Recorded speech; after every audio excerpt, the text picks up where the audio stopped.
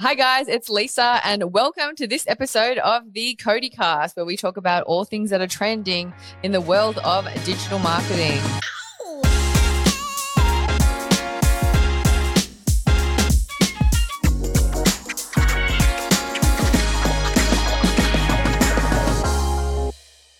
Now, today I'm joined by someone who is known as P. Diddy, P. Rich. I don't know, a whole lot of bloody cool names.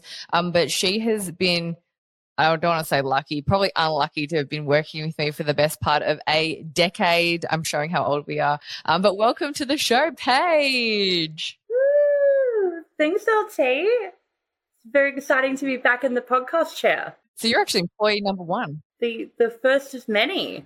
But yeah, I think it's like in September is our 10-year anniversary. Oh my God, you poor thing. I'm actually sure that Paige has Stockholm syndrome, or she feels sorry for me and just like, I have to just stay to look after her because she's such a mess. But thank you so much, Paige. You are, thank you. Yeah, you're incredible at what you do. Maybe just to kick it off. So Paige was actually, I think, the second episode of season 1 of the Cody Cast. So make sure if you haven't listened to it already, go back and listen to Paige's episode. But do you want to just give a little bit of information about what you actually do at Cody other than keep me out of trouble? Absolutely. So I'm the content strategy lead at Cody. So basically any piece of content that comes out of Cody, I have hands in. We want to make sure that the kind of content that we're putting out for our clients and for ourselves is dynamic and exciting. But not just that, I should rephrase that, it's not just about it being exciting and dynamic and all of that good stuff, but that there's thought behind it, there's data behind it, so we can justify why we want to do a certain idea, for example. So it's always thinking creatively, but applying data to make sure that what we're doing is actually of benefit to our clients to help them achieve their digital marketing goals. Fantastic. And something that you do is you actually spend a lot of time analyzing and creating strategies for our clients, which is something that, I think in the world of digital, it's not enough just to post pretty pictures or videos. Like you really need to have some sort of strategy behind what you're doing online. And I think one of the big questions that always comes up, especially as an agency, we specialize in organic social, is how many followers can I be expected to get? Which is, oh my God, it's like, I think the question that comes up like all the time. So can you talk a little bit about following and whether or not you even think it's important? Well, to rip the Band-Aid off immediately, it doesn't matter. It really doesn't. And it's, without being too hyperbolic about it, it's kind of a really archaic way of looking at social media, because having 100,000 followers doesn't equal success anymore. Especially like since, the last 2 years, really. I don't want to say post-pandemic because we're still here. But people don't care about how many people follow you. They care about what you're going to do for them. And I think that's where this shift needs to happen when brands are looking at their digital marketing efforts and they're looking at how do we reach out, because now that social media is so kind of omnipresent in our lives, we look at it more so for validation of our own ideas, I suppose.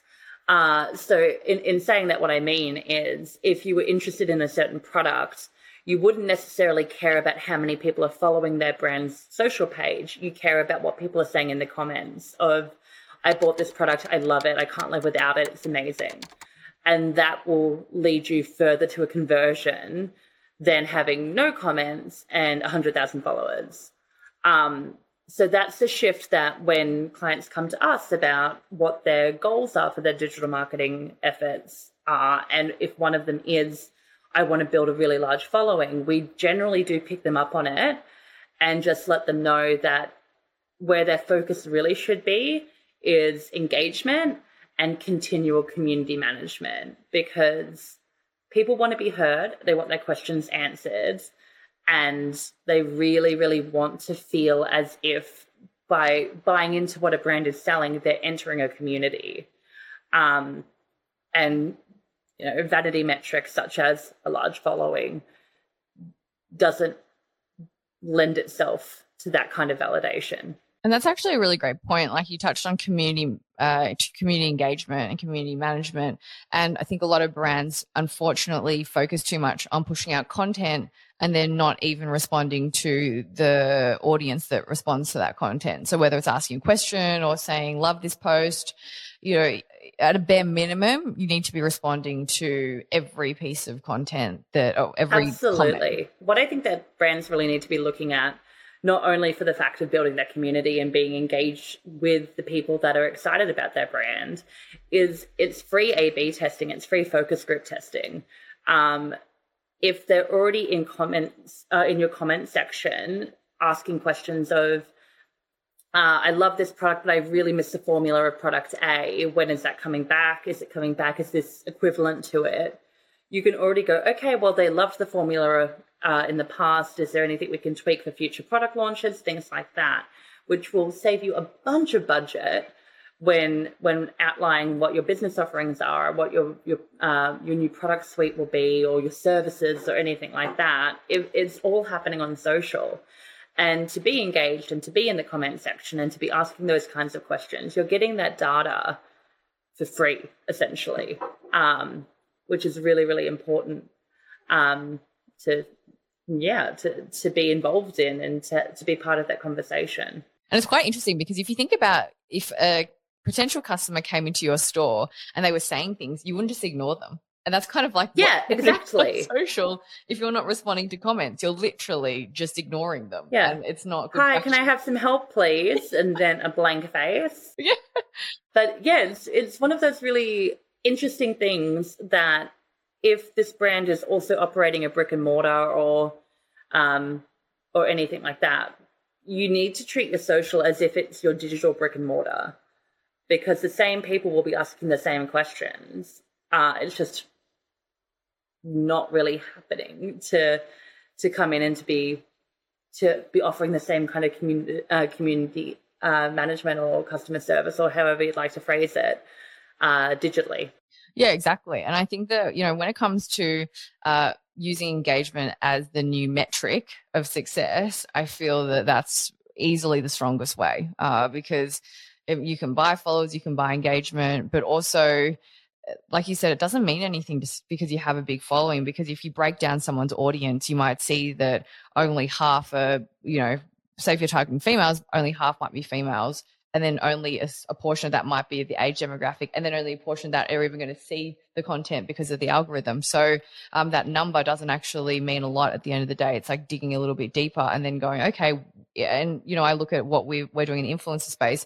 A lot of the time, those smaller influencers actually have the way higher engagement rate. I think it's like 11% for influencers that are under 10K versus I think 0.98% for those between 10K and 100K. So it's just chalk absolutely and cheese. Yeah. And the way that, like, in the simplest way that I can explain this is, in the past when the algorithm was a little less hectic as what it is now, when social media was much more of a novelty as an omnipresent part of our lives, you could equate following to success, because people were often on social connecting with brands that they want to see, they want to purchase from, and it was quite organic. But now the shift from not only algorithmic changes, but societal changes to the way that we interact with this technology, to even down to the granular things of the age of the people actually on platform and their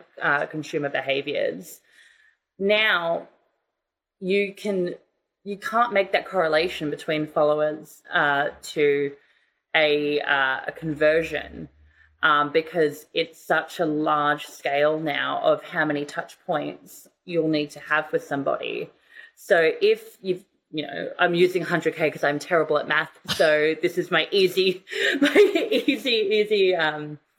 example. But if you've got 100K following, but only 100 people are actively commenting, liking, they've bought your product, they've reviewed your product, if they're your hyper engaged niche audience, the other 99,900 people, whatever, they don't count really. They're ghost followers. They're not doing anything for your brand outside of building out a vanity number that is kind of pointless to be putting effort, time, budget into sustaining and growing if they're not then becoming an active follower of yours.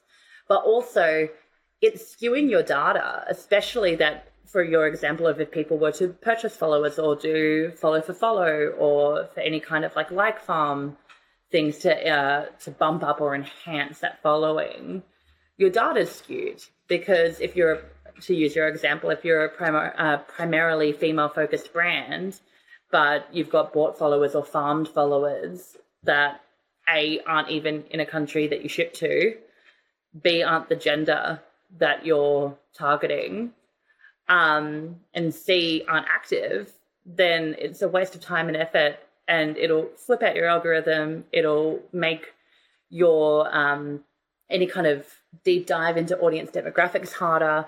It'll make retargeting, if you're going to put a paid campaign to it, harder.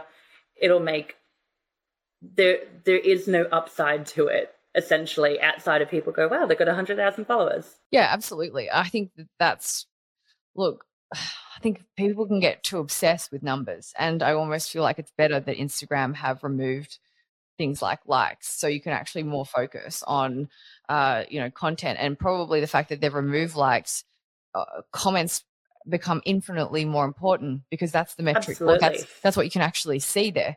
So if you don't have a lot of comments, then how engaged is your audience really? And I often do see that smaller influencers, because they've got the time to sit there and respond to their followers, it's more authentic.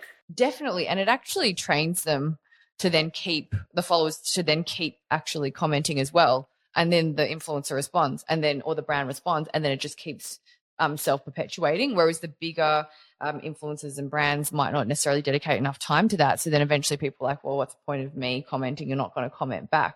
And it can mean a lot when a brand or a person really comments. And I'm actually starting to see quite an interesting trend where brands themselves are starting to comment as their people. And that's really coming across on TikTok.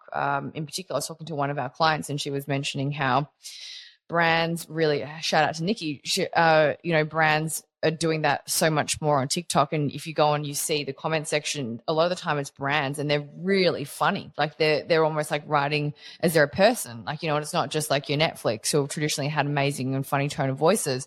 It's like Duolingo or Ryanair or Duolingo. Where do they come from? They're hilarious on TikTok. They are my absolute favorite. I love it's like smart dumb comedy. Yeah. That there's obviously thought behind it. There's some strategy behind it. They've really thought about it, but it feels effortless. It feels like it's just they found the funniest person in their office and went, you do this. Yeah, exactly. And it's brilliant. So so it's interesting. I'm excited to watch the space, and I feel that there's going to be a lot of things happening. And look, who knows what's going to happen with the platforms in the future? Things are always changing, but that's what makes our life lots of fun. Thank you for sharing your knowledge on today's episode, Paige. Make sure that you check out Paige's previous episode. She's got some upcoming episodes as well. She is full of knowledge. I know I'm always harassing her to help me with things and give me advice. So thank you so much for making the time to stop by and have a chat with me, Paige. If you like what you heard, make sure you hit that subscribe button, hit that follow button, leave us a comment, leave us a rating and review, and we will see you on the next episode. Thank you. Bye.